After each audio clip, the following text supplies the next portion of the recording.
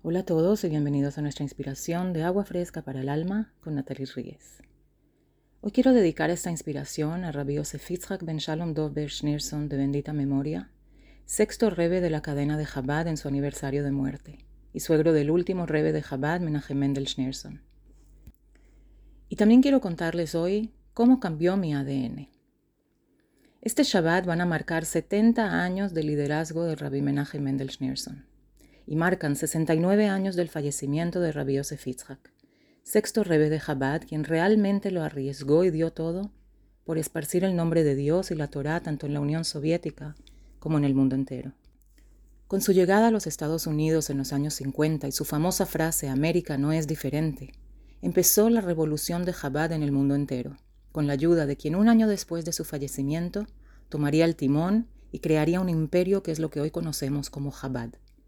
Mejor conocido como el Rebe de Lubavitch o el Rebe, Rabbi Menachem Mendel, que tomó bajo su mando y dirección los miles de Beit Chabad en el mundo entero y sus emisarios dispersos, ofreciendo todo tipo de ayuda y hospitalidad hasta en los lugares más recónditos e inhabitados para traer la noción de espiritualidad y judaísmo a toda persona y comunidad.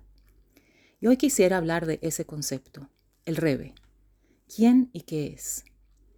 El Rebe es una persona que enseña y alienta. Se basa en la filosofía del Hasidut y la Kabbalah y nos ayuda a ser personas más conscientes y vivir con más compasión, mejorándonos y mejorando al mundo, siendo lo que llamamos la mejor versión de nosotros mismos. Pero no solo enseña, no solo con musar, sino por ejemplo propio.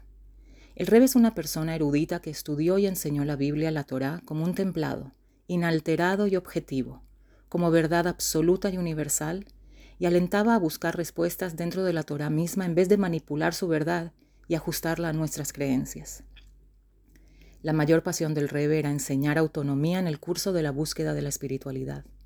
Nunca obligó ni sugirió aceptar su autoridad. Humildemente ofrecía sus enseñanzas a quien estaba interesado a escuchar.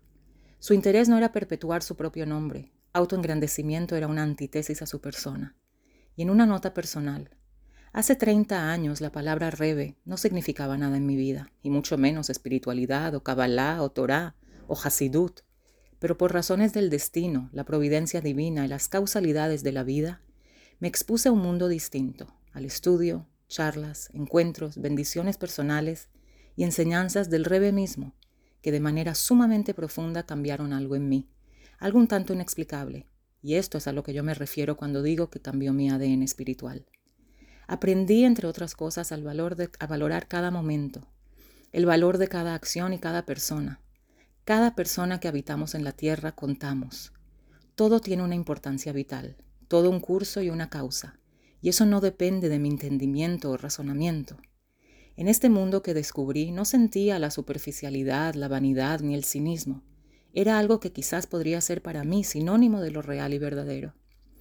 Muchas veces me ponía a pensar que las presiones de la sociedad nos han convencido que una sola persona no cuenta, que viviremos y últimamente moriremos sin causar una diferencia, y el mundo permanecerá igual. Si algo contradice las enseñanzas del Rebe es este concepto. El Rebe era un maestro que con sus charlas, sus acciones y su habilidad especial y única para hablar de corazón a corazón, a través de su sensibilidad a nuestro más frágil ser, a nuestras inseguridades, lograba con su inmensa paciencia y amor al prójimo y alineación completa a Dios, aliviar el dolor y el sufrimiento humano de quien quería ser consolado. Nos ayudaba a ser seres divinos a través de nuestra humanidad errónea. De esta manera el Rebe encarnaba un compromiso inquebrantable con la virtud y una confianza absoluta en la fortaleza y capacidad del espíritu humano. Y en un mundo tan cambiante e impredecible, esta confianza creó para mí una seguridad que me inspiró e inspira a la humanidad a adquirir un propósito de bienestar universal por el cual vale la pena vivir.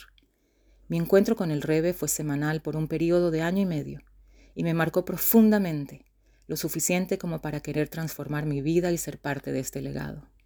A mi punto de vista y como siempre he pensado, el Rebe no pertenece solo a Chabad, no es el Rebe de Chabad y los Lubavitch.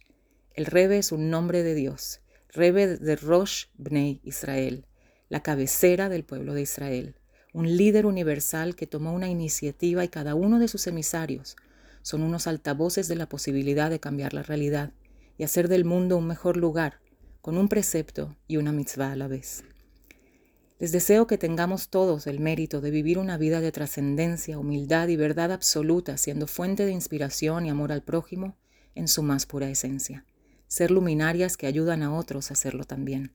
Muchas gracias, Shabbat Shalom, y como decimos en Chabad, Gut Yom Tov.